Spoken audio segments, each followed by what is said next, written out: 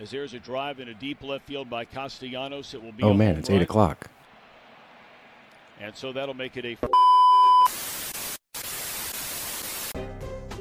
I don't need the spotlight.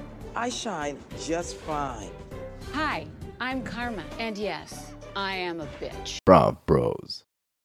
Good evening, everybody, and welcome back to another episode of Brav Bros, your favorite podcast from the bros for everybody, for whoever wants to listen. I am your co-host, Steele Russell, joined as always by the one and only Shooter Magooter, and I'm just addressing you by your name tonight because I'm frazzled.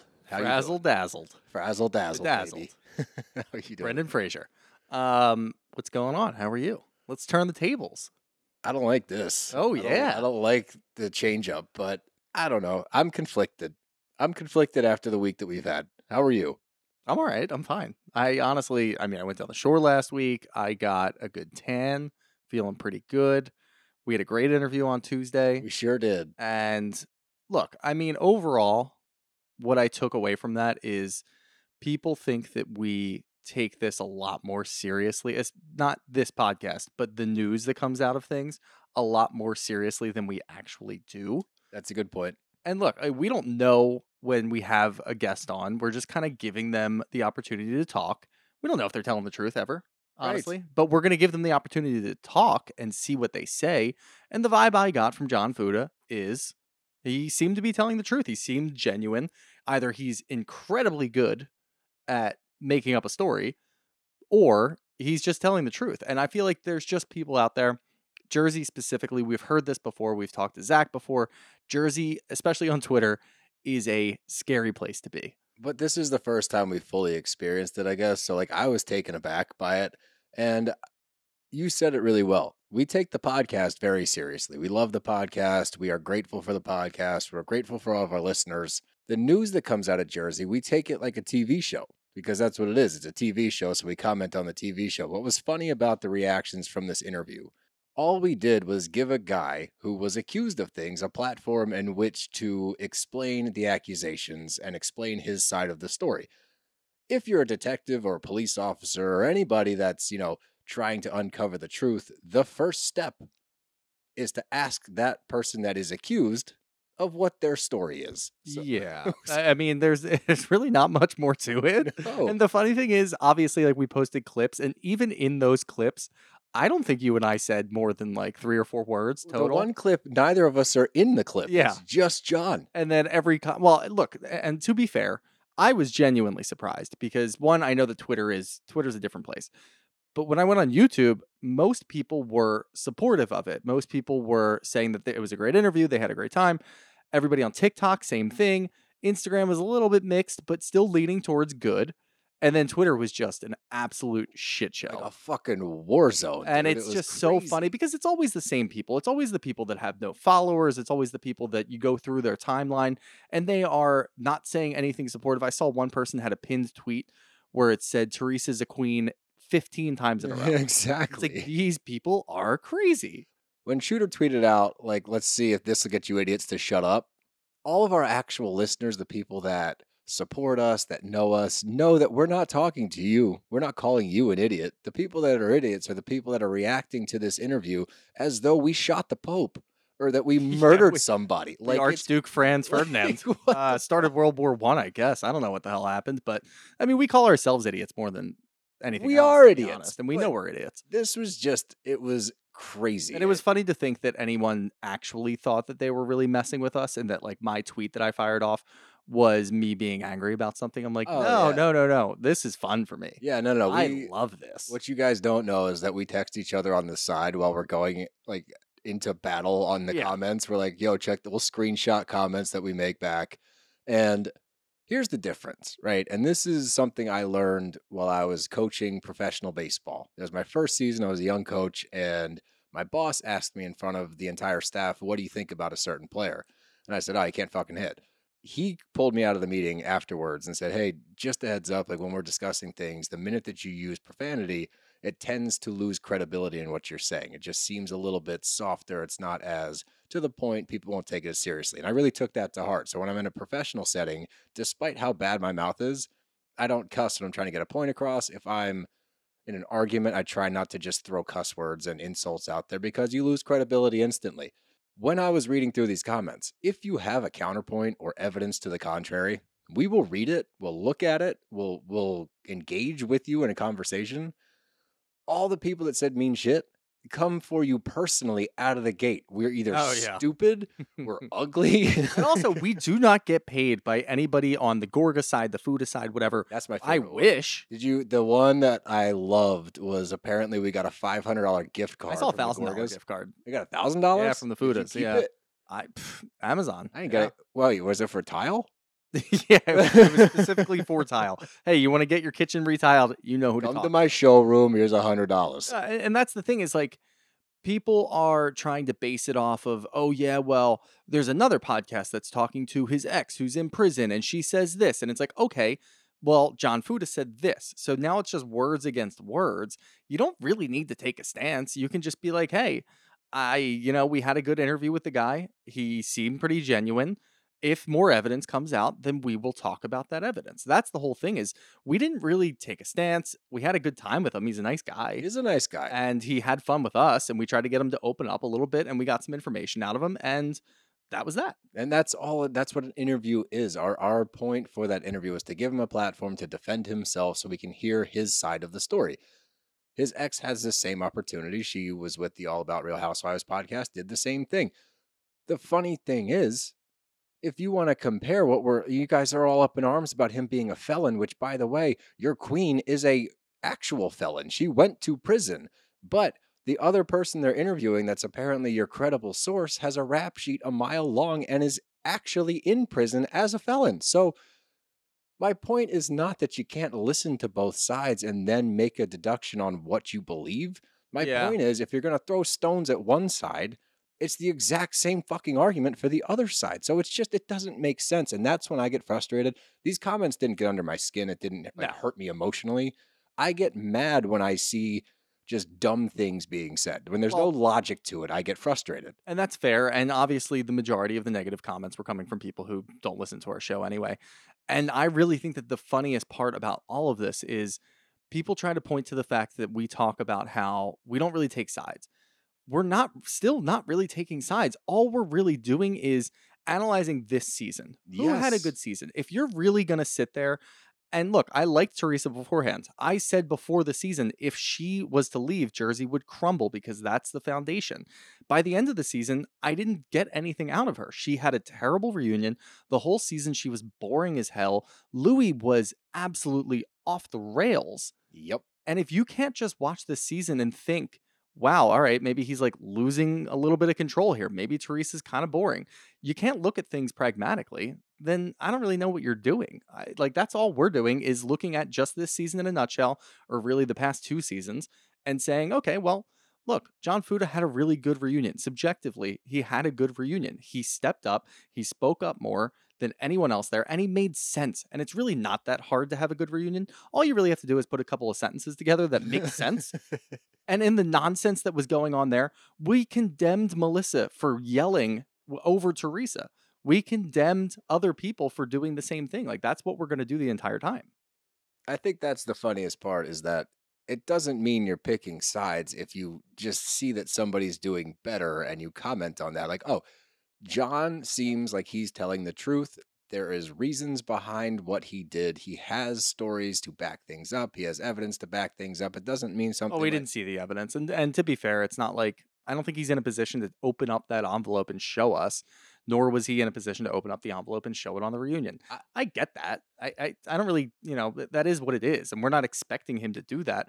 But we're also not going to immediately say he must be lying because we haven't seen any evidence. There's no evidence anywhere. That's my point. And so if we're going to, at the very least, you can take the man from his word, even though our judicial system is a little flawed, innocent until proven guilty, unless you're on Real Housewives of New Jersey and you're going against Teresa. We don't have any evidence against this man. He was not convicted of a crime. There is no evidence that he was a felon. All we did was show that. We didn't pick a fucking I kind of side. feel bad for the Teresa people because honestly, they must be people who are fans of the show and they really like Teresa because of what she's built. I get that. But those are the same people that watched this season and said Teresa's boring. There are people out there that are logical. Yeah. But the people that are watching and trying to defend her actions or try to defend Louis' actions, for God's sake, that doesn't really make a whole lot of sense to me. There's got to be something wrong there. And at the end of the day, I can't imagine that you're enjoying this show that you love, that you're supporting so much. So I feel bad for those people. That's well said. And look, to all of those that defended us in the comments, there was plenty of you. We really appreciate it. For those of you asking if we're okay, I promise you we are fine. We thrive really well. We thrive off of this nonsense. It's fun. This is like the other side of the podcast where it's kind of fun to get into some shit. Yeah, it was great. So. I was sitting around playing Zelda and just like, oh yeah, new comment, fun, great. So we're good. The bros are fine. We will be fine and continue to be fine. And don't worry, we're going to continue to do what we do because nobody does it like the bros. Enough ranting and raving. Let's get to the Rose and Thorn. And there's a lot to choose from this week. So Shoots, why don't you start us off, pal? Yeah, I mean, I'm going to start with my Rose because there were a lot of thorns. And just in general, I think I'm just going to say my thorn is just Twitter. That's a good thorn. Because, and let me just dig a little bit deeper here just because it's the thorn segment. The people that were negatively commenting on things, they weren't DMing us. So I don't actually think that they feel that way. I think they just do it for a show. They just put a comment on it. One of our tweets had like 25,000 views in an hour.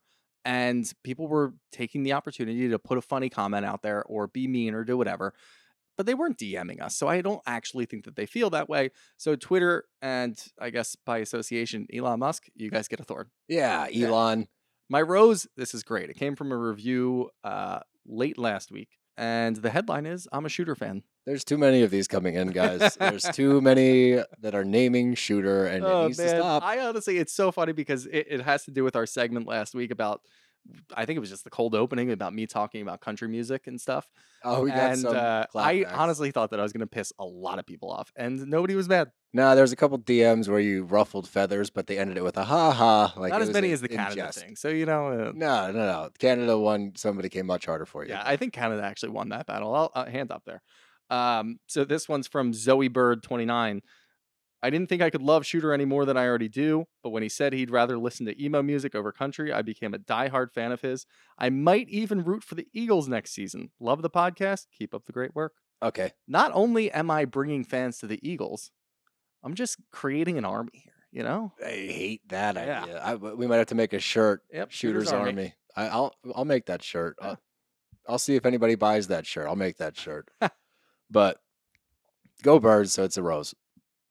All right, so for my thorn, it's similar to you. It's just kind of a collective thorn from Twitter, I guess. But you know what? I don't have any more energy for it. So moving on to my Rose. This one is also a review, and this person spoke to my heart. This is from Angel Bellino. It's titled, "This 5-star rating is for the Cheesy Gordita Crunch."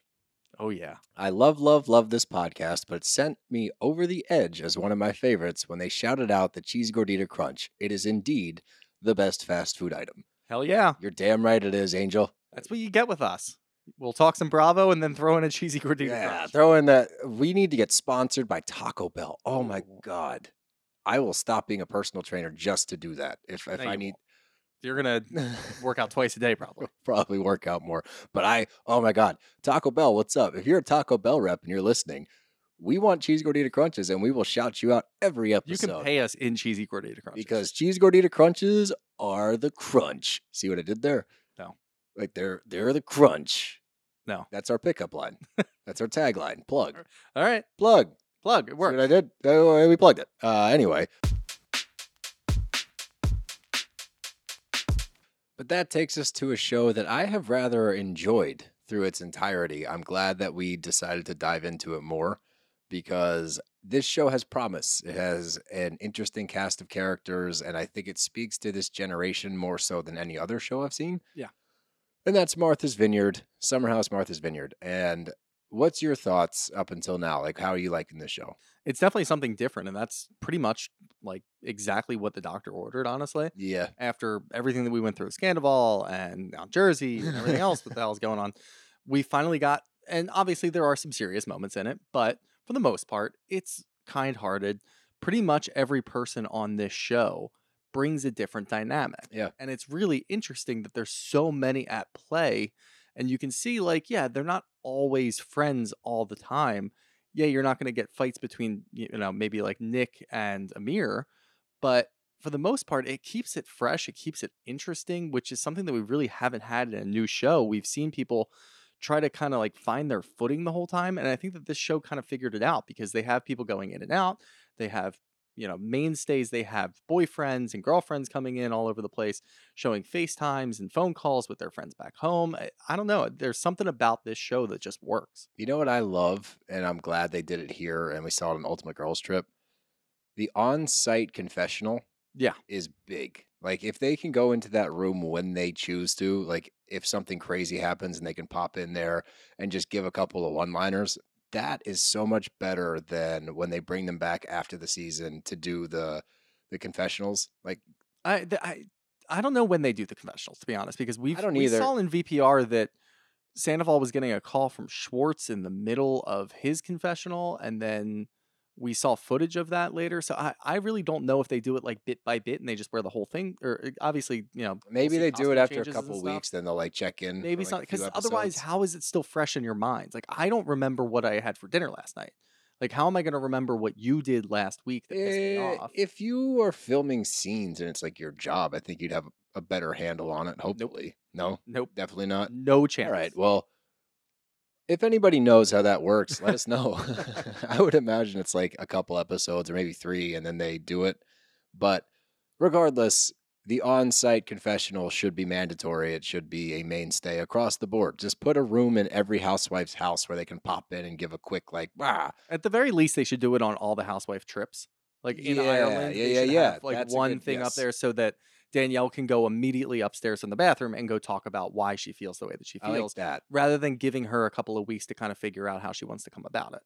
You know I what like I mean? that. Yeah. No, so make it mandatory on trips. Yep. When they're collectively as a group, we need a confessional room. Yep. But let's jump in. We are at dinner still. It's the aftermath of Shanice going out on the porch and flashing the entire party kind of as a fuck you to Bria. And Bria wasn't even out there because she's laying in bed because she's so emotionally drained from the day before. I think she was hungover. She was hungover and I think trying to prove a point because she was upset. But the thing that was funny, because Simon goes up there and like brings her a plate of food and tells her the best part is now Simon's like, Shanice was out there and she just had her boobs out and of course I wasn't looking. Like, it's crazy that she would do that. Can you believe it? It's like, dude, you were in the hot He tub with her. doesn't even sound like that. That's pretty close. Just a German accent. I think I nailed it. I think this is Simon. But the night before, he's sitting next to Shanice, who's nude, and she was head to toe naked the night before, and he's just drinking a bottle of. I don't know. Maybe Bria like made a big. Obviously, she made a big deal about it and talked about it the whole next day. So maybe he realized, like, hey, I'm gonna go upstairs and tell her what happened and Nip act this like in I'm the on bud. her side. Yes. Yeah, nip this in the bud. That's you sound like Will Forte in Beer Fest. That's what you sound like. Oh, you know what? I might base my German accent off of that scene. Yeah. Honestly, his Cuckoo character. clock. What the fuck was that? The fuck is that? But when Shanice gets out there, no one at the table is like, ha ha, good joke. Everyone's like, what the hell, man? Like, Yeah. what are we doing? And I do think that this is a slightly more, although I think some of them put on an act a little bit every now and then, I do think this is a slightly more emotionally mature cast than we've seen on these shows because they are able to articulate their feelings and things a little bit better than other people have been on other shows. Yeah, I would definitely say so. And you kind of get that. Obviously, a lot of them are friends, but this is the first time that they've been filming. So you get something like that happening on Summer House. It's going to have a completely different feel. And I think even going back to the night before when it happened, everybody was kind of partying. Either, they were tired or they were drunk at the time. Or both. Or both. And the next day, they just didn't really want to feel like dealing with stuff from the night before, which I fully understand because that happens all the time. But now that it's, it's the middle of the day, you haven't been like boozing all day. You're not drunk. You're looking up and you know that Bria made a big deal about this all day. I do like Bria's appeal to it where she thinks, well, now, everybody gets to see what I was talking about. Yeah. Before. Karma's a bitch. Yeah. It's like, this And isn't really karma. It's not really karma, but now at least they understand, like, all right, yeah, this is a little much. Like, if it was just the one thing, like, you're drunk, you're in a hot tub, cool, whatever. That's where, like, I don't really understand it because, again, like, if she's just like that and she lives free, and she wants to go do that, then go do it.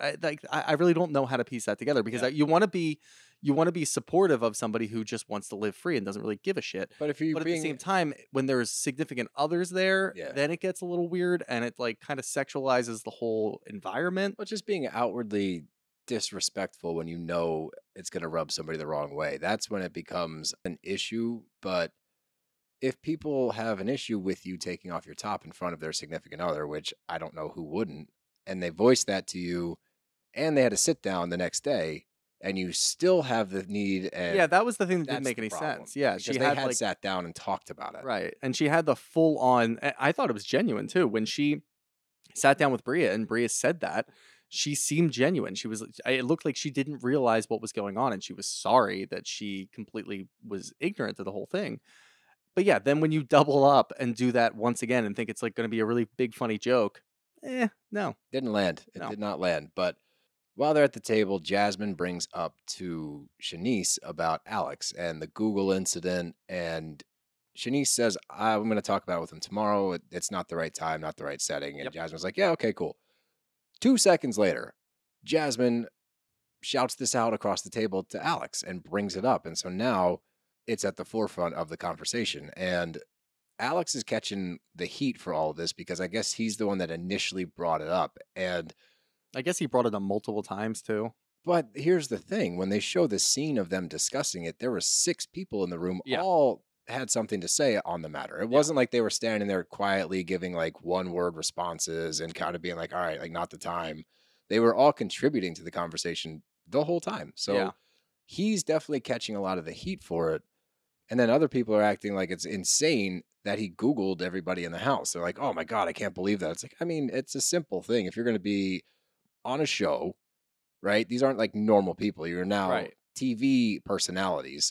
Why would you not Google the people in the house so you can be prepped a little bit? Right. And Summer even said that she looked at everybody's Instagram, which is, it's a half a step away from going to Google. It's the same Honestly, thing. no, Just it's typing not in their because name. if you type in their name, you get other things that might pop up. You go on Instagram, you're just going to see pictures and maybe some comments, and highlight stuff like reel, that. It's yeah. it's really it's the good. It's everything good in the world. Okay. But you go to Google, you might get some bad stuff.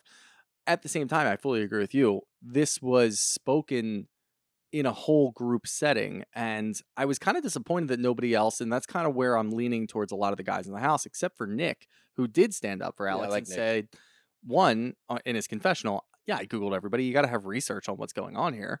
Boom, done. That makes sense. And 2, he admitted that everybody knew. Like we talked about it. There was a whole group there. So he at least stood up for Alex. Otherwise, Alex was out on an island by himself Yep. trying to deal with this. I think the problem lies with the beginning of the trip. Shanice was kind of into Alex, and Alex was into Shanice. Seemingly so, yeah. And I don't think that I'm going out on a limb by saying that. It looked pretty apparent. So because, nothing happened with them romantically, because Alex looked this up and said, you know what, maybe I don't want to deal with something like this. Yeah, maybe he should have asked her, but at the same time, Yes. I get it. That's the problem. The problem here is that he didn't bring it up to her and just have that conversation, especially knowing now that it's an issue and he still hasn't addressed it.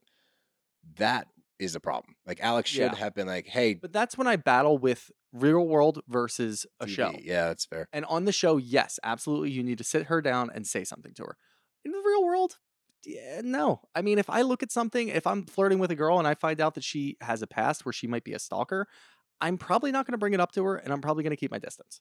If I'm being entirely honest. But you're not stuck in a house with her for 2 weeks. Exactly. So I'm not that's the stuck in a house with her. So that's where the show part comes in. So it does kind of muddy the waters a little bit. But I do think that at the core of everything, Alex is in this the most because there was something there and then it went away and she's upset about it, which is fine. She's allowed to be upset too because that does suck. Yeah. Because again, as we talked about with Fuda, there's information out there that isn't good and she's not getting a chance to talk about it. Yeah. So if she just had a chance to talk about it, look, maybe she sits down with the whole group and just says, hey guys, there's something out there about me. I just want you to know it's not true.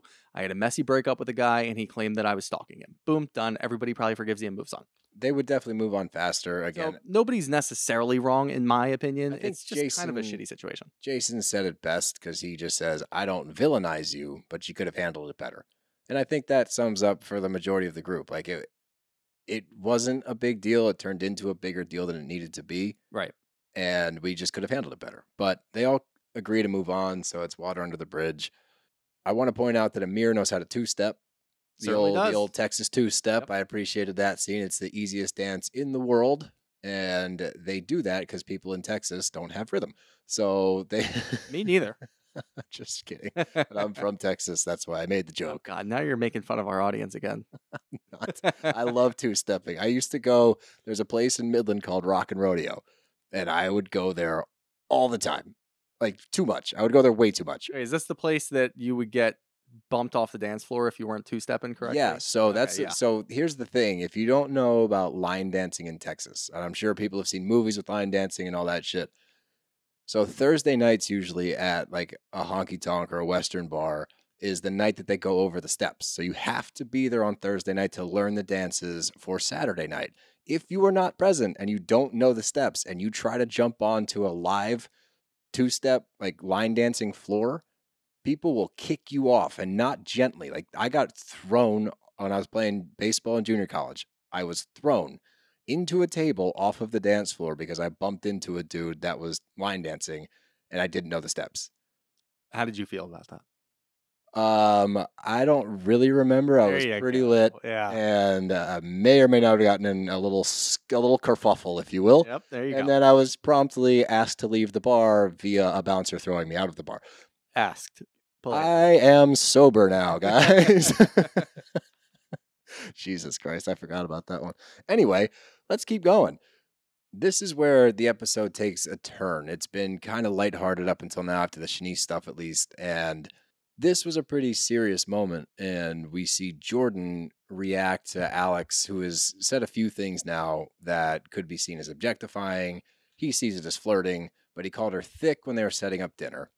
And then he makes a comment to her because she snuggled up to Preston about her having sex, even though we know that she's been celibate for a year. And she starts to kind of get upset and goes back at him. And then it starts to snowball. And then it starts to come out where she feels as though she's been objectified in this house by not only Alex, but also Amir.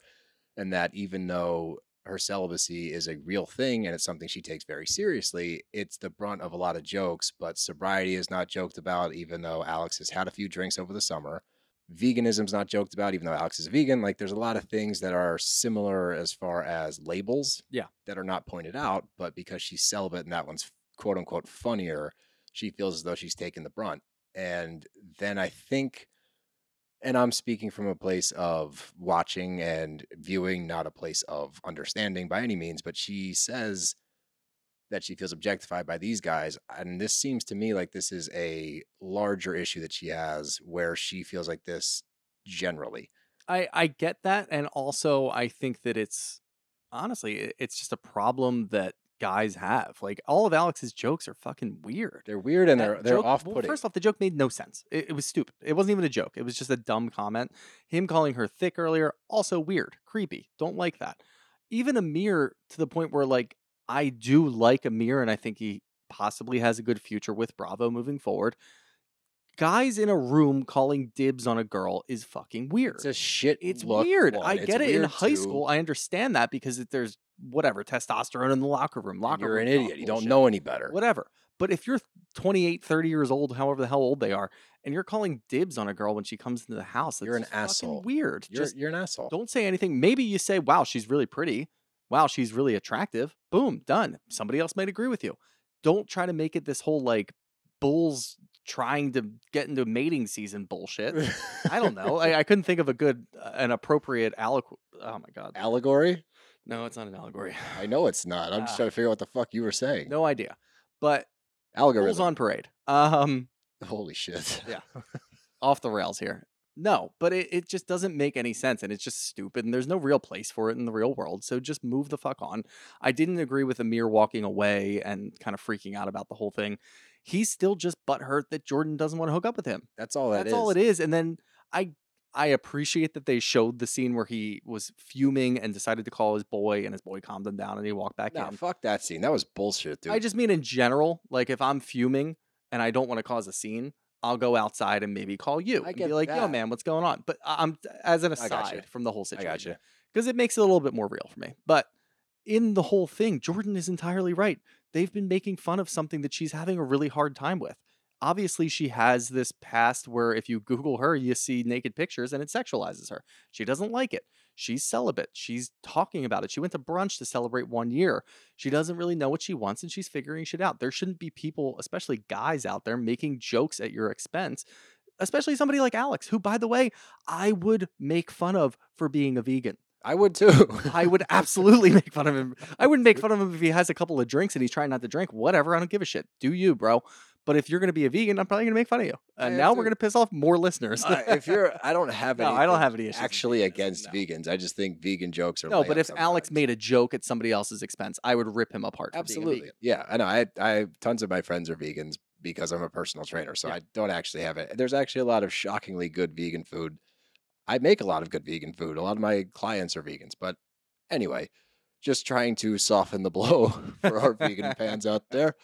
But my thing with the Amir scene when he's on the phone is now he's playing the victim. And it's like, dude, you can say what you want to say, and now you conveniently have changed the phrasing in which you said what you said because you're telling your boy on the phone, all I said was, I'm interested in getting to know her better. It's like, bitch, you didn't say that. No. You didn't even kind of say that. You said, Jordan, mine, or Jordan dibs. Like literally, it was one of those. Sugarcoat it two. if you're calling your boy. Give him at least the full Yeah, details and tell let him him what's up. break it down. And then he might be like, yeah, bro, that's kind of a shitty look. Yeah. Like if you came up to me and said, hey, man, dibs at this age, I'd be like, are you fucking kidding, bro? Like, I'm going to go tell her, Yeah, by the you way. would, That you would would be send me to therapy. the first thing I would do is walk up to that girl and be like, hey, my boy over there is called Dibs. Don't go near him. Yeah, avoid him You at all don't want costs. that guy at all. But, and then after the night, they get back to the bedroom and Silas brings it up out of nowhere. She's in bed already. And he's like, so we're going to talk about what happened earlier? What do you, no, there's nothing to talk about. Your pants got stained because there was something on the iron. And by the way, nobody checks the bottom of an iron before they use the iron. No. Have you ever looked at the bottom and been like, looks good to Not me? once. No, you plug it in, you wait till it gets hot, and you stick it on your shit. That's how you. That's I actually irons. recently got a steamer, so I'm going to see if that does better than the iron. Oh, I'm a big steamer guy. Are you? Yeah, we got like two of them upstairs. We got a big boy and then like a little handheld guy you take on vacay. Oh, I think I got a Yeah. medium size. So Yeah, no, you let's got see it. what happens. You'll be a steamer guy. Yeah, I can alright. tell. You look like a big steamer, Big Cleveland steamer. Yeah. like a big old Cleveland steamer over there. But the morning after, we get more drama between the two of them because she makes him breakfast. She brings him breakfast and he just like pushes the plate away like an angry child. Like, I don't want that because there's starch in it, because there's potatoes. You know I don't eat potatoes or wheat and blah, blah. He bitches about everything. He does it in a condescending way where he's talking down to her. He makes her seem stupid when she's not. She's just trying to do what a wife should do in her mind. This is how she believes that a wife should act. Like she's trying her best to be what he wants. She's making the effort. She is going halfway. You can Yeah. see it by bringing him a plate, by trying to iron his shit, by trying to do quote unquote wifely things. She's doing her part in this relationship. He has not budged at all. He still talks to her like shit. He treats her like shit. He's just a miserable person, and I'm sick of watching him. Yeah, no, so am I. And he has this weird, like, traditional 1950s bullshit marriage idea in his mind. And I don't know where the hell it came from because we don't know Silas. But watching it on screen is tough.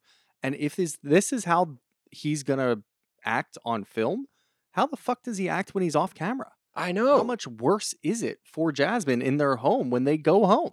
Like they're in year 1 of their marriage. I don't know how long they were dating before then because I never really cared to figure that out because their relationship looked terrible.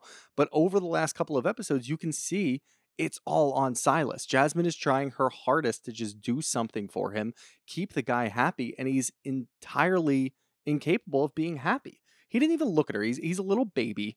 He's sitting there on his computer doing some financial analyst work or whatever fucking bullshit he does, and doesn't even look up at her. Nope. She hands him the bowl of breakfast, which looked lovely. It did. She The even colors garnished looked it. awesome. She garnished that shit with an After orange. he bitched about his pants. I would have burned those. She comes in and pants. oh my God. And she comes in and gives him breakfast, comes back up and says, should I just assume that you're not going to eat that because it's been sitting here for an hour? And he says, yeah, no, I'm not going to finish that. I don't see myself finishing that, and just pushes it away. I don't load up on carbs Like, or dude, starch. and he's like, you should know this. And she's just trying to do something for the guy while he's not budging. He is the quintessential comes home from work and expects his Goes wife to the pool house open- with Bill Aiden. Oh, there you go. expects his wife to open a beer and he sits on his recliner and sits there and watches TV all night and doesn't say a word. Like shakes the Beer, can when he dinner, needs a new boom, one. done. Come here, wife. Do everything. Like, he sucks. He's an asshole. Yeah. Like, there's nothing. And we try to give people a fair shake as much as we possibly can. But 4 or 5 episodes in, if you're an asshole to other people in the house, that's one thing. If you're an asshole to your wife, the person that you chose to marry, you are an asshole. There's no other way around it. Stamped. Yeah.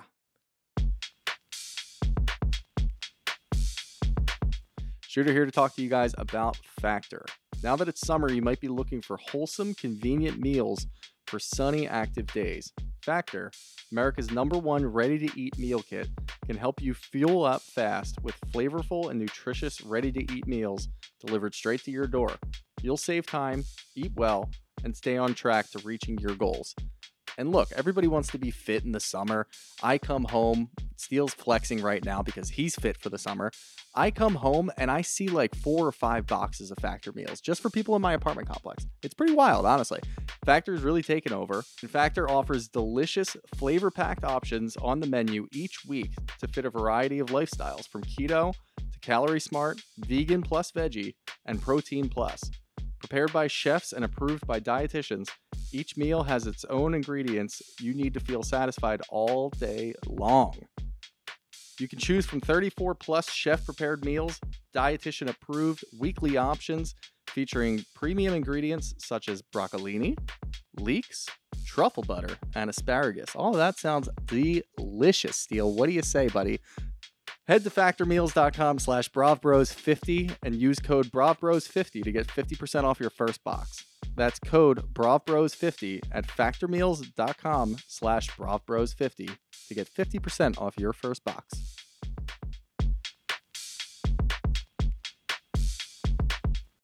And that takes us to OC, or RHOC, as I like to call it. Shooter prefers to call it RHOC, but Rock. you actually called it RHOC. Rock. You usually make fun of Camp me Rock. when I do this. Nice. We'll call it RHOC because Shooter went along with it. We are, 6 episodes in? 5, I think. 5? Yeah. How? 4, maybe? I honestly don't know. Is it 4? I don't know the answer to that question. Maybe it's 3. Nah, I think it's 4. It's 3 or 4. Wow, We're all over the halved map it. here. But this is our first season of RHOC. So how are you feeling about this show thus far? It's fine in certain situations, I feel like. But overall, I feel like I'm bored. I don't know if there's enough happening, I guess you could say. And it seems to really, most of it stem from Tamra. I'm getting a better idea of who I like and who I am still uncertain about.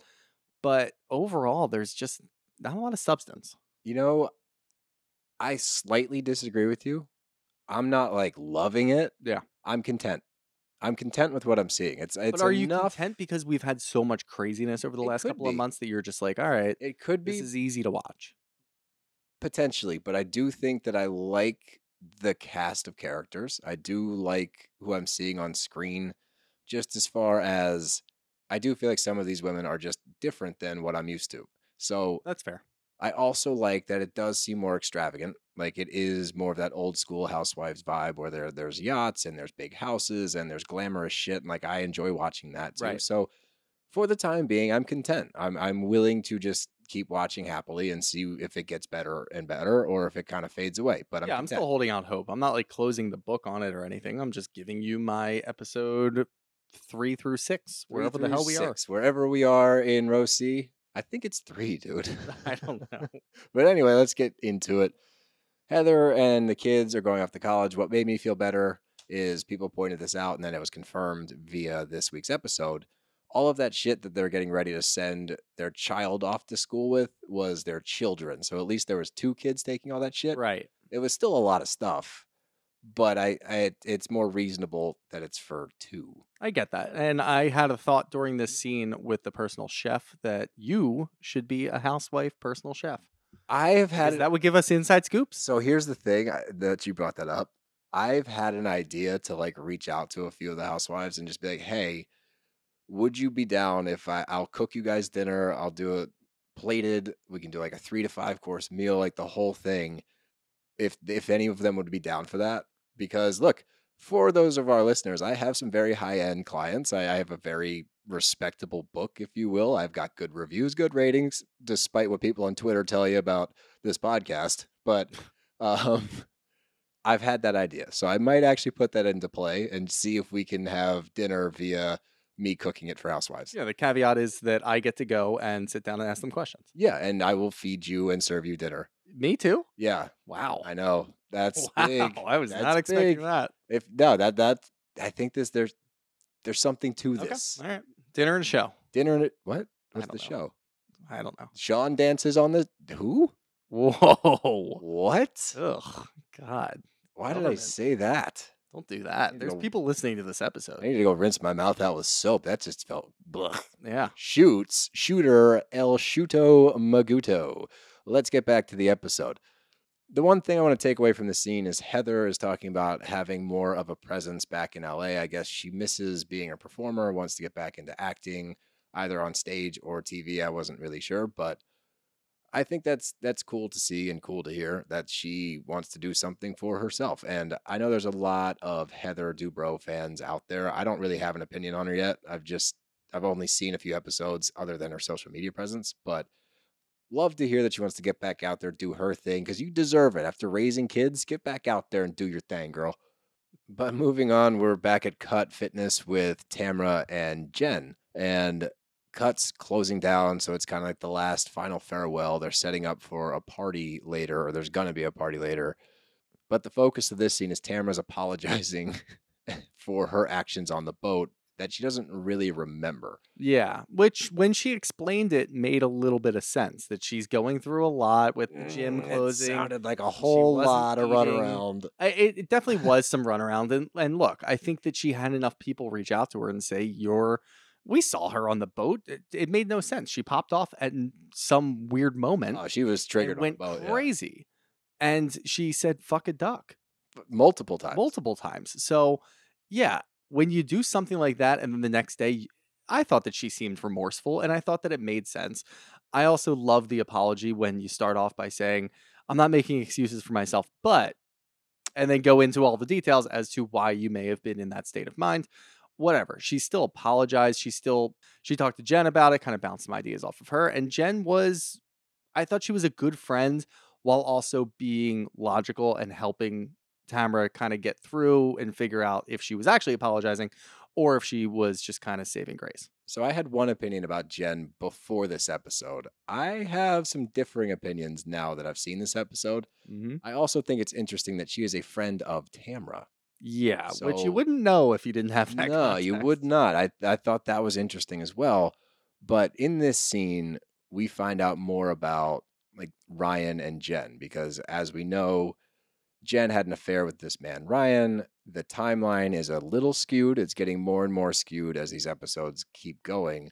But I guess they met at Cut Fitness, and that was kind of where they would mingle, if you will. That's a good word. Mingle. Yeah. She claims that it was always on the up and up as far as being physically intimate. It was more of an emotional affair until it was officially off with her husband. But the details that continue to come out via Tamra a lot of the time, which is weird, or Tamra's at least the caveat to kind of push it forward. She literally says, just tell the truth. It's like, yo, if that's your girl and she doesn't want to spill the beans, why are you forcing her to do it? Well, it's one on funny- TV and two in front of your friends. It's funny because I kind of had that thought too. And when I'm thinking about watching a pattern of how people lie on these shows, what they tend to do is they tend to kind of overshadow or overreach on one of their lies to kind of knock down the actual truth, if you will. Oh. So when she comes out and says, yeah, it was way worse. It was emotional. It was an emotional affair. People are going to kind of focus on that and be like, yeah, no, I get that. Like, you were actually attached to another human Oh. and you were kind of neglecting your husband at the time and having a tough time with your marriage. So maybe they're not going to dig as far into finding out if there was physical intimacy. Interesting. And after watching Tamra say that, I sort of, that's sort of not confirmed, but my suspicions are growing. But moving on, we get a scene with Shannon and John, and they're going to an energy healer. And would you ever get jewels put in your teeth? No, Do you think that was on the show? Did we miss that? no, I don't. this falls under the realm of like astrology for me, honestly. Yeah. Where it's sort of the same thing. It's you got healing rocks, and look, if that's what you want to do and you want to just carry it on you just for your own well-being, go ahead and do it. If you're going to take that rock out and tell everybody at the party that this is supposed to protect you, no, we're No, not going to don't go through force this. it upon Don't us. do that. But I understand you're on a TV show. If that's what you want to go do, you go do it. I guess this is a staple for these shows. You have to apologize on FaceTime. You I can't just know. call or text. I guess we've seen text messages in the past, and those are the ones that don't really hit. But the FaceTime apology, I guess it's, again, this is why I thought that Tamara actually felt bad, because she looked actually upset. Maybe she did was seem to more feel bad. I think that she was probably more upset about her actions and her losing control than she was about actually hurting Oh, Shannon's that's feelings. fair. Yeah. But she still apologized, and look, that takes a big person to admit when you're wrong and your actions were stupid. And if you're going to FaceTime somebody to do that, props to you. I agree, and I did think she was genuine. I thought it was interesting that Shannon cries after the call, and I'm kind of on the fence if those were real tears or not. If they are real tears, then she was genuinely hurt by whatever happened between her and Tamara in the past. I think she was, honestly. I think that's just the two people that we're seeing, where Shannon's just better at deflecting and kind of internalizing the feelings that she might have towards Tamara. And you see Tamara spiraling. I mean, I don't know how much they've been around each other since before Tamara rejoins the OC cast, but it clearly hasn't been as much as they've been together now. Yeah. So I think this whole show is kind of bringing up those emotions and making them deal with it. Tamara is dealing with it in a way that she is showing all of her emotions and freaking out and then immediately apologizing and telling other people that she feels bad. And Shannon is still, putting up a strong effort to not dig into it. But the tears afterwards show me that I think that she was actually hurt. I do think they were genuine, but Yeah. But moving on from that, we are with Taylor Armstrong at her house, and Heather comes over because Taylor's going to be in a movie. After hearing her scene and her read the lines, how do you think that she did? Would you cast Taylor her? or Heather? Taylor. Okay. Look, I don't know. I mean, in the housewife world, people just kind of pop up in movies. I don't really question it anymore. No, it's just that she And is we don't friends know with the like what director. network it's going to be. It could be a Lifetime movie, it could be this and that, whatever. I didn't really read too far into it. I was kind of stuck on the idea that Heather didn't realize that she was actually invited to be part of it because she was drunk and didn't realize that Taylor was being serious. I love that. That was the best part of the episode for me. When Heather's like, wait, you were serious? Like, she genuinely, Taylor sent her text messages saying, this is the character that you'll be playing. This is, the ensemble. This is everything else that's going into it. And Heather just sends 3 question marks back. Yeah. Because she genuinely had no idea what was going on. But that's what when she has that little cutaway where she's doing her confessional and we find out that Taylor knows the director and that's how she was cast in the movie. Yep. And she also got a part for Heather. I'm not belittling the movie. I think it's cool that she's in a movie. She's obviously excited. So congrats to you on being in the movie. And you took it upon yourself. You know that Heather was an actress. Heather wants to get back into acting. Taylor thinks that this is a very, very kind gesture that she's giving to Heather, in which she's like, hey, I know you want to do this, so I got you a part in my movie. The way that Heather acts is that she's too big for this movie. She's too important. Like, she's like, I need to hear from the director. I need to hear from the casting director. I need to talk to whoever's producing the movie. They need to talk to my agent. They need to this and that. Like, we need to discuss numbers. Like, are you kidding me? It's like, okay, settle down. 1, this was just a nice thing that your friend did, trying to get you in her movie. 2, you can do the fucking movie without hitting all of your pinpoints on what your contract needs are. Like, I need my trailer here. I need this and that. It's like, just go to Oklahoma with your friend and do the fucking movie to make her happy. It's probably 1 scene. It's like 1 day of work. You will get paid something. You haven't acted in a while. Use it as a warm-up game. It's an exhibition match. Yeah, brush off the cobwebs. Totally. Go to Oklahoma and shake it out. Shake off the And rust. that's funny because I honestly think that as we get to learn who these women are as we move through this show, we talked about how Heather sat down with her family and she was talking about how she wanted to go back into acting. And then immediately when she's given the opportunity to do so, she has all these questions. She has all these stipulations and she mocks it. And there's all this. So I think that just kind of points to who Heather actually is. Yeah, maybe. Where, yes, she wants to do things, but she also expects everything to be top of the line. No, if you've been out of acting for that long and you're not Daniel Day-Lewis, you're probably not going to get those things. I love that that's the marker of like, if you're not I feel like Daniel he's like Day-Lewis, he's got to be like universally known as probably the best actor, right? he's up there. He's got to be. He's top 2 at least, at the As very far as least. range goes, yeah. Wanna get into this? Range and dedication. Honestly, no, Yeah, him and Christian Bale. he is a crazy method actor. He lived in a log cabin getting ready for Lincoln, like built and lived in the entirety of the movie. Yeah. That's crazy. Welcome Love to that. welcome to Movies with the Bros. Anyway, but we're at the cut party and we get to meet Ryan the cowboy, who is Tamara's son, and he's working at a ranch up the road. He really took Yellowstone to heart and he's living the rancher life, and I love that. I love that shit, and he's enjoying it. And good for you, buddy. The ranch life is a tough life, but it's satisfying, gratifying life, son. Yeah, I mean, I just like it that he's actually enjoying it. It sounds like he had a pretty tough childhood, and obviously this show's been around for what, 17 seasons? It's been, yeah. So we've kind of seen him grow up, or other people have seen him grow up. We Other didn't go people back and have. watch it, but it's good to see that at least he kind of found something that he really likes. What the fuck was Eddie wearing when he walked in? I don't know, dude. Yes, fuck yeah. I wrote right Couldn't here. wait to get to this What point. the fuck because is Eddie's outfit? I not only literally that, wrote that down. But the first line that he has is some weird cock joke. The last time that I saw you two with your cocks out was at a urinal. Yeah, I didn't. What? I don't know. It's a weird intro. It's a weird intro, and it's even weirder that he's wearing what looked like athletic shorts and a loose-fitting dress shirt with a tie that was sort of tied and then hanging around. Like, I don't know what he was going He's for. going for the I'm the cool ruffled personal trainer, man. Like, Yeah, but I that's look an like HR violation. You can't talk about cocks. He looks like he's trying to come off like I could, go to a party and I could also work out in this same outfit Like a and look mullet. great doing it. Business in the front, That's party what in the back. That 100% was the outfit representation of a mullet. Yeah, you are correct. Even more so than a tuxedo t-shirt. Yeah, that's true. So you know what, Eddie? You're an innovator, and I appreciate that. No. You know what I'm going to we're wear not to our? leaning into that. Do you know what I'm going to wear to our live show in New York now?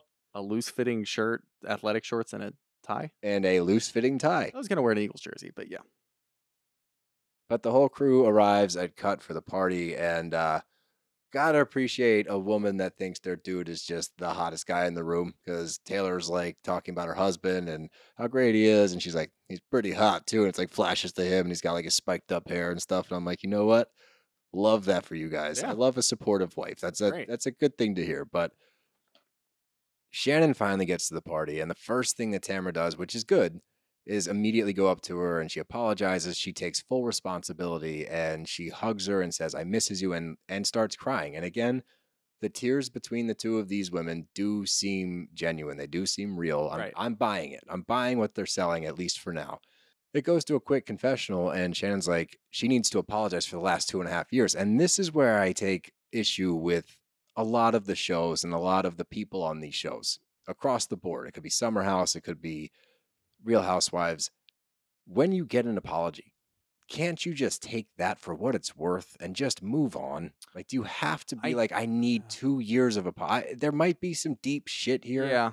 But can't you at least be like, all right, cool, let's move forward. There's some other things that we need to talk about, but this is a good start. Or I think something she like kind of that. did, in the sense that she accepted the apology then and there. And what we saw was the confessional, which she then said she needs to apologize for the last 2 years. I actually kind of agree with Shannon, honestly. I think that Tamara is in the moment and she is refusing to talk about the last. Maybe Shannon is as well. Maybe both of them need to talk about the last 2 years. It can't just be one-sided.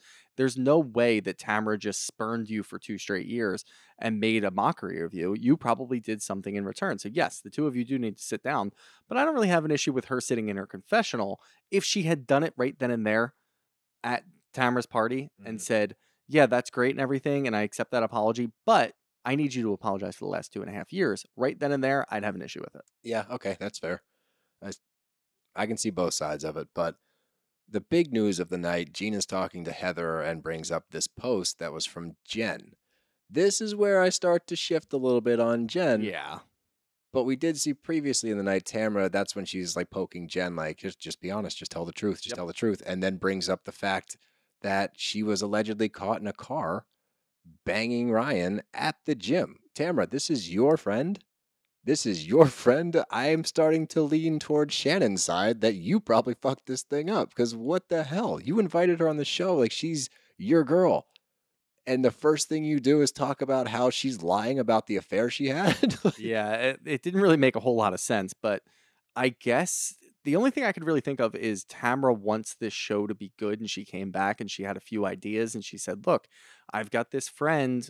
Maybe I'm not super close to her, and I'm ready to burn her Oh, if the I need to." sacrificial lamb. Sort of, yeah. Let me bring her on the show, and she'll be a friend of. She has a really compelling storyline that we can dig into.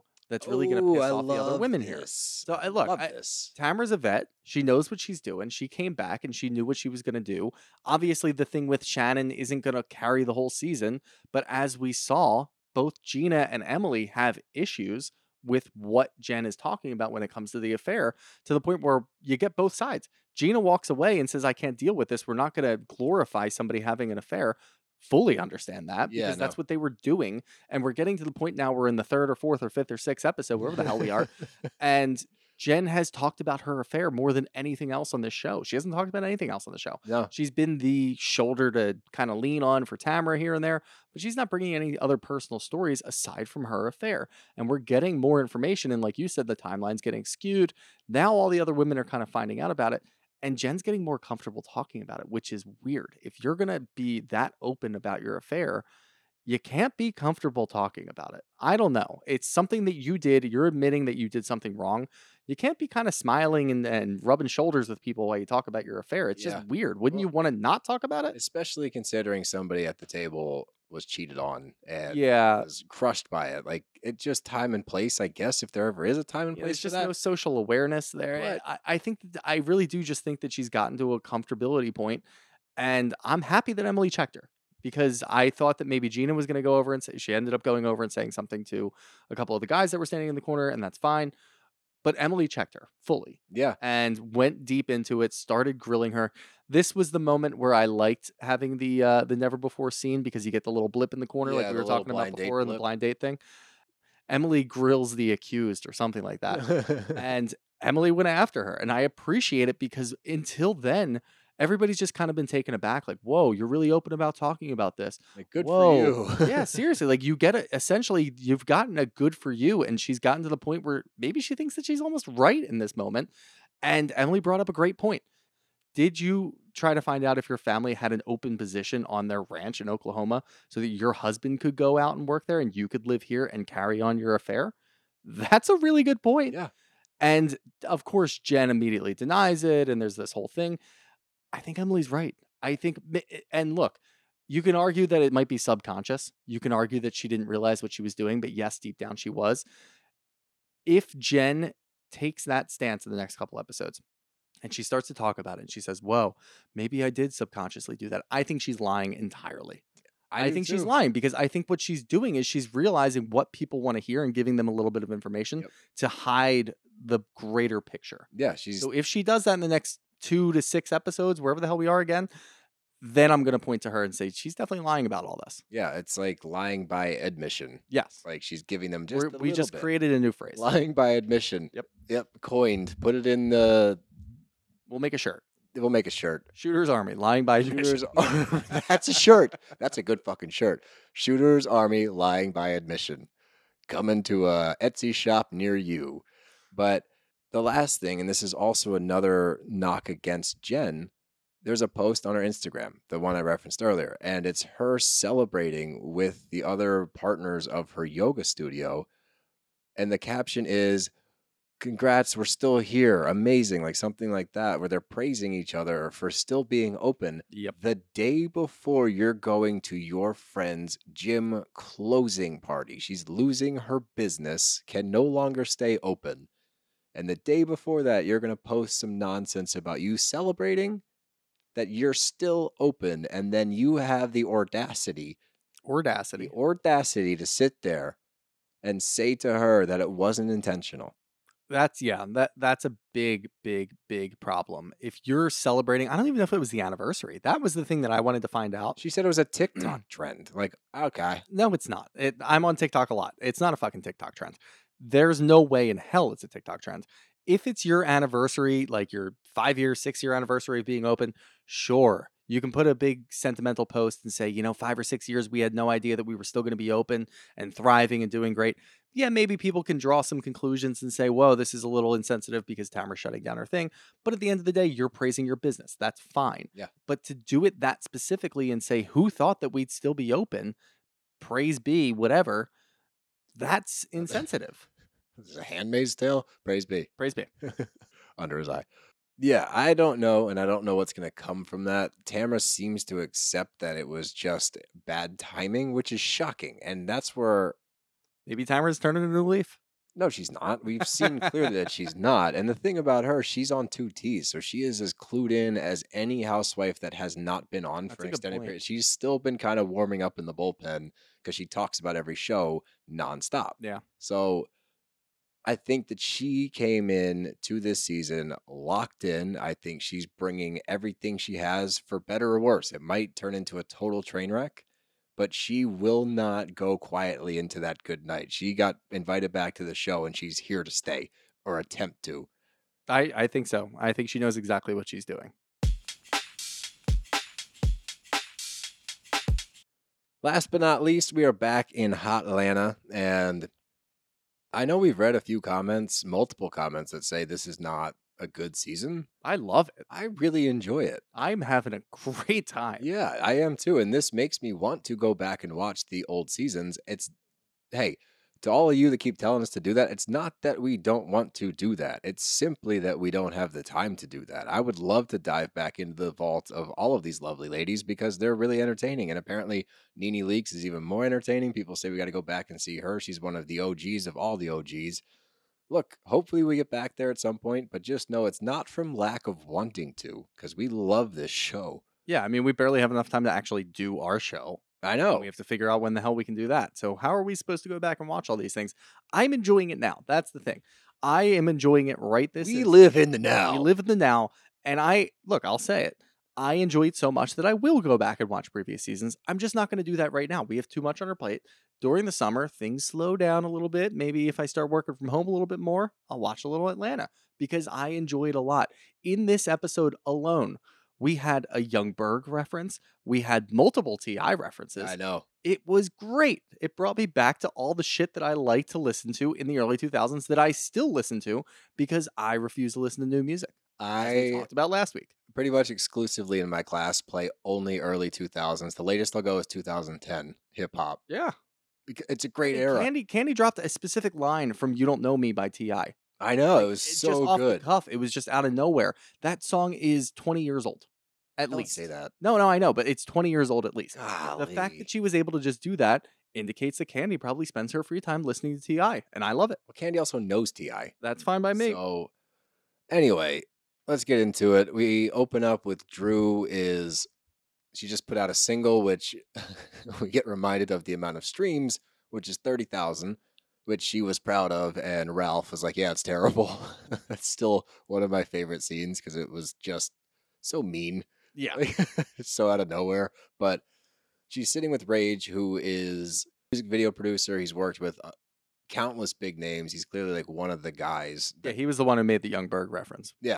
But this made her push to do music again more credible for me. I think she has an amazing voice. Like, she clearly can sing, and I do like her song. So it's not like shocking that she could actually be popular again. But the fact that this dude was directing her music video, and I don't know if that's because she knows him or if you just pay if you're willing to pay for it. I mean, she did say she was going to pay for it because she said, I'm ready to drop a bag on this anyway. So I get that, and I appreciate the fact that she's going all in. I also appreciate the fact that she's not bringing Ralph into this to talk about this because he's not giving her a lot of motivation to do these things. He said he's going to check out of it. Yeah, exactly. And he still wants to be the number one guy in the music video. Like, look, I'm sorry, but we've seen this and this is, for whatever reason, the second Adriana reference that I've made today. But Adriana did a music video and she had all the housewives in it. You immediately lose credibility when that happens. Bring it back, baby. Miami's coming back and we're pumped about it. But Adriana had a music video and obviously that was part of the storyline, but there's other housewives in it. If I'm sitting down and look, I like it when you're at parties and there might be music playing, but they've got music videos playing in the background. You see it at bars sometimes. If I see Adriana's music video pop up and all the Miami housewives are in it, I'll laugh. I'll think it's funny, but I immediately discredit that song. if I see Drew up there and she's with a chiseled dude dancing at a roller skating rink, which by the way is quintessential ATL. I don't know if you've ever seen that movie. Great movie. Go back and watch it if you haven't with T.I. But Wow, full circle. full circle once again. But Ralph wants to be involved in it. If I see her dancing with her husband in it and her husband isn't some maybe featured on the song and he's not singing too, I'm going to discredit it. Yeah, it does seem less just professional. loses it for whatever reason. And I get that she's doing this, and it sucks that we're watching this now knowing that they are They're divorced. Yeah. And there was a specific line that popped up where I forget if it was Rage who said it. Yeah, it was Rage who said it when she was sitting down. Rage said, if you guys can make it past this 8th year, you'll be fine. Yeah. Ugh, Jesus. God. And you see this all the time. And look, I'm not like really a Drew fan. I feel like she's just Kandi's minion at this point, even lower down on the scale than Kenya is. But in this moment, I felt really bad for her because she's just trying to push her music career. She's trying to get back into it. She's taking all the right steps. She's actually getting a choreographer. She's getting somebody to do the whole music video, somebody who's well known in the industry. And she's got her loser husband sitting there trying to be part of the show. It doesn't really make sense to me. If he was actually supportive, he would have walked in there and been like, "Oh, he can't do the dance. Well, like, can you get another guy to do it?" Like, Yeah. look, Ralph's not in bad shape by any means. He's not. Like, you're not in bad shape at all. But That's not the point. the point is, if they're trying to sell sex here and you can get some dude up there that's got a 12-pack and is like shredded and like sweaty with Drew on screen, that's probably going to sell better than her having a romantic moment with her husband. Like, that's not the point, I don't think. No, But it's not. she's clearly doing it for him. Like, she's making that adjustment to everything so that she can appease him and hopefully move their marriage forward. She's taking family over her job. Because And I think that obviously when she's rewatching this, she is kicking herself to do that. Yep. Yeah. But the next scene, we get a little cryo with Sonya and Sheree, and I love cryo. Do you do cryo? I haven't done cryo, but I really want to do it. There's one in Conchi. It's like 5 minutes away. Okay. It's great. Yeah. But Just I'm need a the cryo. I'm a cryo fan. I do think it works. If you don't do cryo and you work out and your legs are sore, go give it a shot because it works. But they're going over the Beat the Bomb night, which again looks like a blast. I still want to do Beat the Bomb. Yep. I think that one of our listeners, I think Jared Barnes, second reference to Oh, Jared. really? I think he offered to take us to Beat the Bomb if we ever do a show in Atlanta. He's like, it's like 15 minutes outside of the city. We can go to Beat the Bomb. I would love to go to Atlanta. We would love to do that. So you know what? We'll take you up on that, Jared. If you're listening, we will do Beat the Bomb with you when we do our show in Atlanta. We don't have one scheduled. Don't get excited, Atlanta. But No, but we know there's a city winery There's a down city there. and I winery guess there. That's what we do now. and they like us. We like them. So stay tuned. But they're We're going like over. Erica Jane doing a residency, except we're just going to city winery. We're just like, we're city winery residency, which, you know what? We don't need the hype of Vegas. We wouldn't make it out of there. God, November. But they're going over the evening, and Sheree seems pretty torn up about the fact that the whole group is kind of shattered. Like, there's two sides clearly, and within those sides, there's little factions. It's just there's a lot of disconnect, and she gets along with a lot of the ladies in the group across these different lines. So she wants to have a lunch or a brunch and get everybody together and kind of try to squash everything. Which never goes well. No, these things never go well. I never, like, why do different housewives think that they have the formula to have a successful sit I down? have no idea. Each time they seem so confident going into it. It's always like, we're going to sit down. It's going to be a Gucci brunch. It's going to be awesome. Everyone's going to squash their beef. Do you We're think gonna... she wrote the poem? Yeah. I think that she and her team wrote the poem. Okay, all right. I think she definitely contributed. I don't to know the if she did or poem. not. I'm not saying one thing or another, but I just She had has that a thought. rap song out there, according to Kandi. So Really thought that when Kandi was pulling her phone out, she was going to play it. I thought she was too, and I wanted her So to. But disappointed. maybe she did, but Bravo didn't want to pay the royalties. That's a possibility. They're that cheap. Another shot at Bravo. But Sonya's on board too, and she thinks that Marlo and Kandi need to have a sit down, and she believes that Drew and Kenya are the reason that they can't come to some kind of agreement or at least like sit down, because every time they attempt to, either Drew is there or Kenya is there just kind of yelling on the sidelines. But Boy, was she right. I mean, she's not wrong, because that's the funniest part is that was foreshadowing for Yep. what we see literally that happen at the brunch. But the next scene, Marlo and Courtney are at dinner, and it's kind of juxtaposed to this scene with Kandi and Sonya.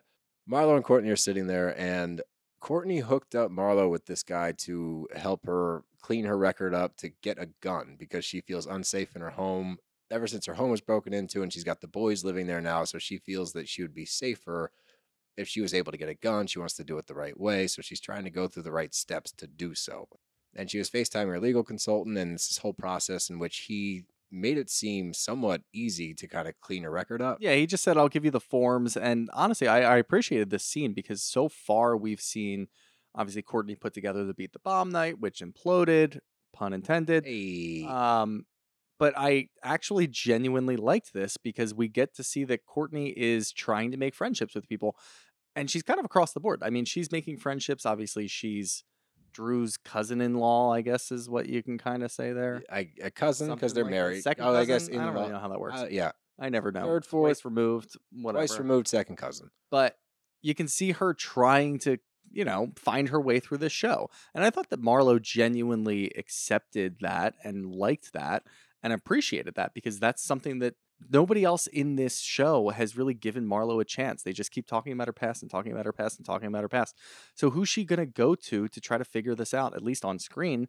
Nobody, because they're always just going to bring up the past and they're going to make jokes about, well, do you think you should have a gun? You did slash that girl's face 47 years ago. Who cares? Like, no, she wants to protect her family. Courtney's helping her out. And we got to see a different side of Courtney, which wasn't her just screaming and being this like woo girl walking in and screaming woo when she sees other people. I don't like to see that. I like to see this part of Courtney where she's actually helping somebody else out. And this isn't just me being a Marlo stan, guys. All right. I like Marlo. But you are. I like Marlo a lot. I think she's pretty real. I'm turning on her. You're turning on her? Yeah, I don't know, right, man. We'll get there. But I liked the scene and juxtaposed to Kandi and Sonya sitting down, which I also appreciate and support Sonya because she's just trying to get other people to be friends without really stepping on toes. And I like that because she's friends with Kandi and she's friends with Marlo. I get it because, look, Kandi doesn't really think there's a compromise to be had. And if she's going to stand by that, she's going to stand by that. I support that. That's fine, whatever. But Sonya's not really trying to be overly forceful, I don't think. And I think that Candy's kind of giving her a bad draw by looking at her and saying, oh, you're just sticking up for your friend Marlo. I don't really want to hang out with you and your friends. And she just kept putting it on her like, no, you're allowed to be friends with Sonya even if she's friends with somebody that you don't like. That's where I kind of have umbrage with Kandi through this whole thing. She's only going to be friends with people who are directly loyal to her, Drew and Kenya. I could see where you would say that, but I connected more with Kandi in this scene only because she's sharing why she's not that friend. Like, I do see that Marlo wanted her to, give her more condolences or flowers or show up more or whatever. And again, we saw the scene between them after Quentin died, and I thought that Kandi did enough. I didn't think that she needed to do any more than she did. And then seeing this scene, she's like, my brother died when I was 15, and how I got through that is I pushed through things. I move past them. I give you opportunities. I give you motivation. I move you forward. I do not go backwards and rehash this shit. If you need to do that with somebody, I'm not your girl. And that's okay. People can be that. They can be something else as far as support goes. I also think that she gave enough. I think that she did enough to at least for them to be able to be cool and move on. This seems to me like an opportunistic moment from Marlo to come after Kandi. That's all I'm seeing now. And then when Kandi explains kind of how Marlo works, like she says shit, then she apologizes for shit, and then she plays the victim. Like, there is a pattern. I've seen it. I'm watching. I know that there's a pattern, and I know what she's doing, and I know that she doesn't care about the flowers. All right. I'm supporting her because I see Kandi avoid these issues all the time, and I want Kandi to speak up. I want Kandi to talk about things. She did. I don't think she did. She said, "My brother died when I was." She said it to Sonya. She's not dealing with it with the rest of the group. Oh, Marlo, that. But she'll never owe anybody that because the other two, her minions, are just going to scream over and make jokes the whole time. So Kandi knows that she'll never actually have to face any music. All right. Well, there's a divide being formed. I like Kandi. I know what Marlo's getting at. I don't agree with how she's going about it, but I know what she's getting at. And I want the same thing. I want Kandi to take responsibility for certain things. I want her to talk about certain things that make her uncomfortable. You're on a TV show that makes people do this. You can't just rely on your other two friends to make a clown show of the whole thing. Well, I think we're going to get more and more out of them both. Like we said, this seemed like it was going to be the focal point of the season, and it's looking more and more so like that, especially because you're seeing sides more prominently now. That's when we get the scene with Drew and Ralph and Rage. We already talked about that, but we get Kenya at the doctor, and she's discussing potentially having another kid. She's been on some hormone medication because she was having hot flashes and then cold flashes, and she was just trying to figure out what was going on. We get a little insight into the birth of her child, and we learned that it was a very scary pregnancy. It was a C-section, and the doctor said it was the scariest C-section or birth that she had ever been a part of as a doctor. So she went through a whole lot, lost a ton of blood, almost didn't make it through it. So they're discussing her options, and the doctor pretty much lays it out like, is this worth losing your life to have another kid? And it's a tough conversation, and it's one that, again, we like to point out when housewives bring these actual issues up and are open about them and talk about them and are vulnerable and allow the viewers to connect, because I'm sure there's countless women that are watching that have gone through similar things, and it's difficult to process, and to see somebody that you can resonate with is important. I think that's an important moment for these women. It is, yeah. I mean, it humanizes Kenya, who up until now has just kind of been a thorn in other people's sides. I haven't agreed with a lot of the things that she said, but when you sit down doing this, and this kind of just goes across the board. I mean, you just said that a lot of other people are going through it. I immediately think I do not personally have the strength to ever do that. If my life is in danger, you would never catch me a couple years later trying to do the exact same thing that maybe almost killed me, because I'm not strong enough to deal with that. There's a lot of women out there, a lot of mothers out there that are in the same boat as Kenya. Yes, they almost lost their life, but they want to have another child and they want to do it that way. Kudos to them, because I can't even imagine. I would immediately tuck my tail and run the other way. There's no way in hell you would catch me. I'd have a surrogate. I would do this. I would do that. But there's so many people out there, so many women out there that are willing to do that because they want to have another child, and I applaud them. Well said. Moving on from that, we get to Sheree's Gucci brunch, and everyone shows up wearing Gucci. Kenya shows up with a Chanel bag, I think. Yeah. And I could be outing myself here as not a fashionista, but I think it was a Chanel or it was a Gucci suit it was with a Gucci suit Chanel that she doesn't wear belt and then a Chanel bag or I something. thought it was a Chanel bag.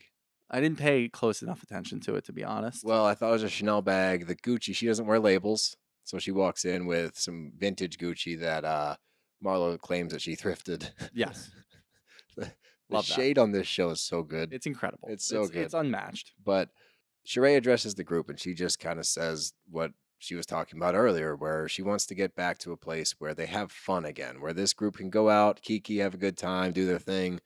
She also references the fact that she has relationships with all of them, and she wants them to fix their shit so that they can all be cool together. She doesn't like that by being friends with one person might jeopardize her friendship with another person, and it's a lot of nonsense, and she wants it to stop. Yeah, Sheree's just speaking on behalf of all Bravo fans who are tired of this, because it's in every freaking show. Yeah, everyone fights. We don't want to deal with it anymore. We just want them to have fun and then have real drama, not just stick to your teams and start yelling about who's right and who's wrong. It's annoying. And look, we say it all the time. We just said it before. These brunches never work out how they're intended to.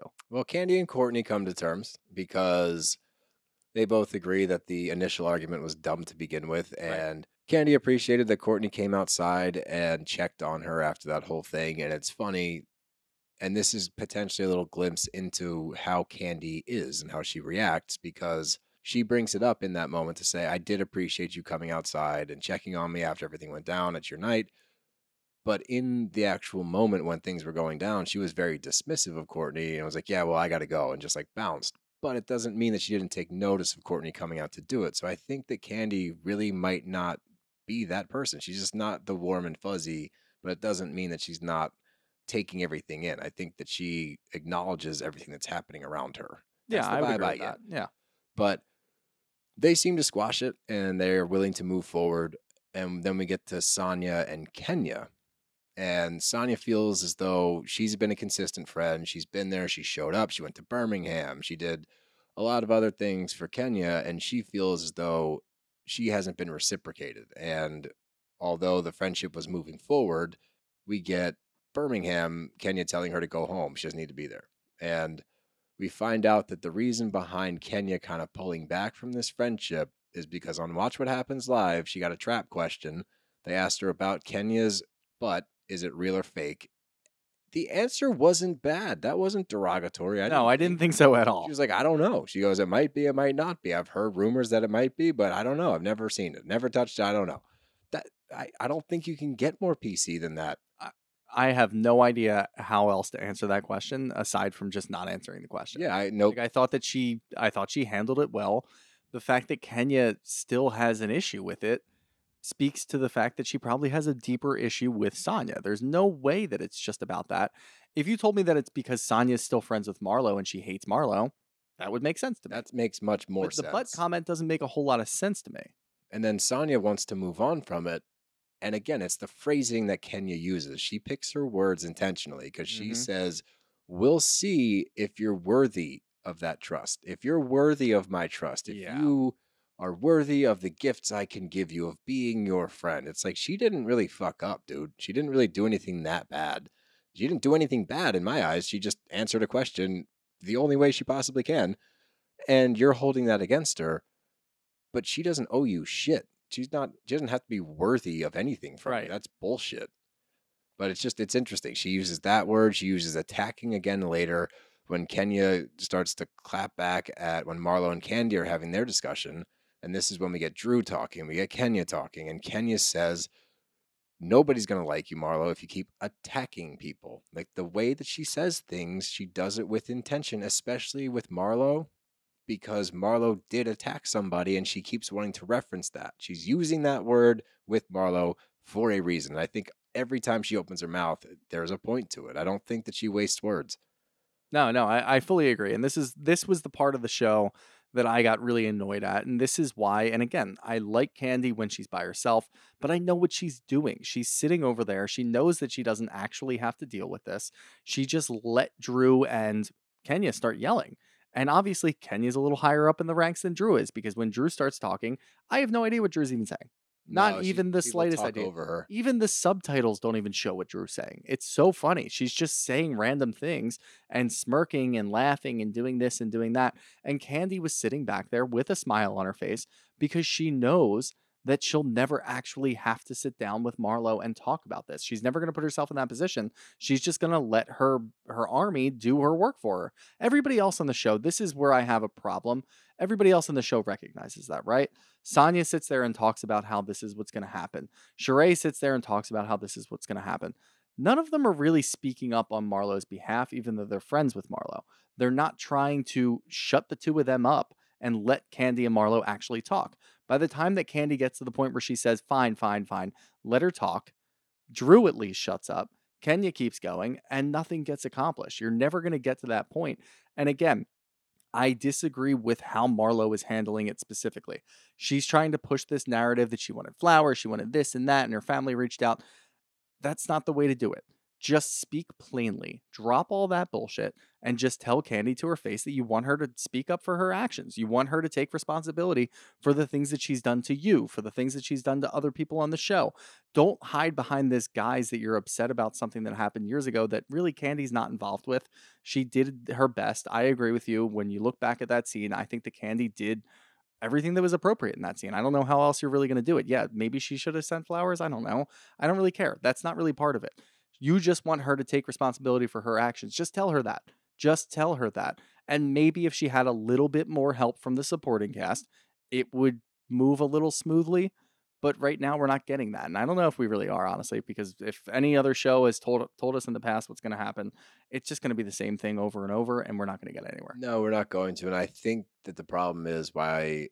No, we're not going to. And I think the reason why is because it's been brought up too many times in front of the group. Right. And now Candy's just not going to have time for it. She's like, I'm not going to sit down with you and have this conversation because it's not worth my time. I would love it if the two of them would just sit down. Like, we've seen that before. They need to sit down separate from the entire group and either hash it out or move on amicably or just go their separate ways. But right. This nonsense needs to stop where it's just third parties yelling at each other over Kandi and Kenya. Yep. Or sorry, over Kandi and Marlo because it's not getting anywhere.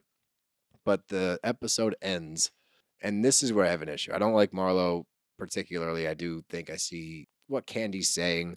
But when she leaves, the kind of shit like she's a bottom rung bitch, bottom rung bitches need to stay on the bottom rung, that's where they belong, stuff like that.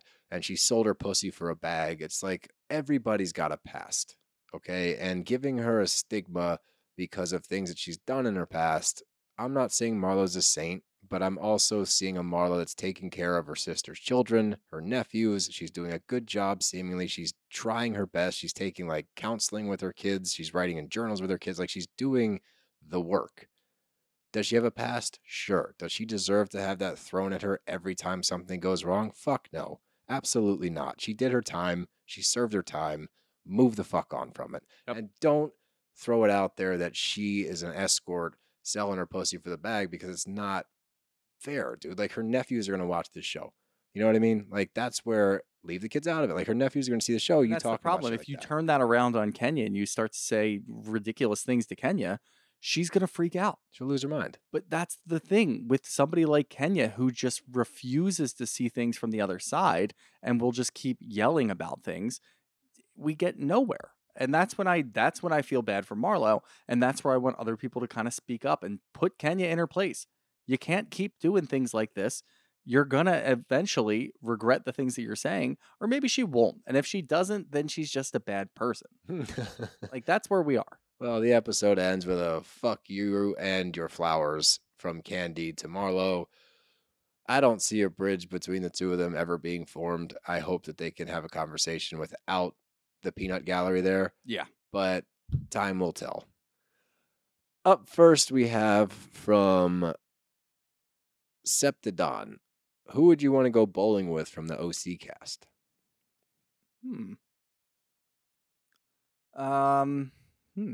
Bowling. Do I have to pick like 3? How do we, just one person?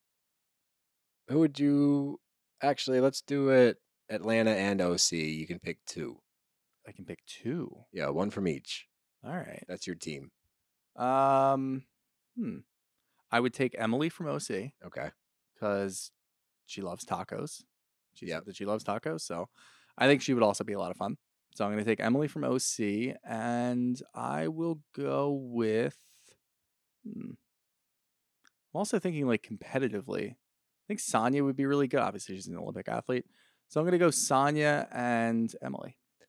I'm going for the gold. Going with Sonya, obviously, because we're going to win. And Is that Gina... your team? Yeah. I said pick a team. Oh. Too late. Oh, No, no, damn no. it. All right. Your team's still not I bad. was just trying to have a good time. No, yeah. My team is Sonya and Gina, because Gina was doing soccer drills with her kid, so she's an athlete. So Gina, Sonya will beat anybody. All right. That's my fair. team. From Tajir Ford 01, do you think Kenya actually has an issue with Sonya, or is she just looking for drama? Interesting question. I like this one. I think Kenya is always looking for drama. Yeah, I think that it's more drama focused than actually having an issue, because the issue she brought up makes no sense Yeah, whatsoever. I think Kenya is entirely fine being friends with pretty much just Kandi and Drew by association, Mhm. that she will pick a fight with anybody else. From RP 100,000, top 2 questions you would ask Louis if you could interview him. Oh, man. Look, we talked about this, and I think we would actually be unbiased. Like, we're not going to bombard a guy if he's going to willingly come on our show. Because we want him to say everything he wants to say. That doesn't mean we believe everything he says. Yeah, but exactly. If he comes on the show, We're not going to be like snarky and assholes. I would ask him to explain further why he decided to go on the rampage at Polly's house and Yeah. talk about investigating everybody and see if he could dig a little deeper into that, kind of analyze that. If he kind of dances around the question, then we know the answer. And I would ask him, I don't know. There's so many. You can't limit it to 2 questions. I have a ton of questions for My Louis. first question would be the pajamas. Okay. Just I need an explanation face to face about the pajamas. My second question would be, yeah, see, it would be the phrasing that would be important, because I think that he lies about everything. So it wouldn't be so much about the actual questions themselves, more about gauging his responses, I think. But that's all we got. You got anything else? No, everybody have a lovely weekend. We love y'all. Don't forget July 26th, our live show in New York City at the City Winery. We got a great list of guests for you, so please don't miss it. Get your tickets ASAP. They're selling really fast. Other than that, we will see you next week. Bye. Toodles.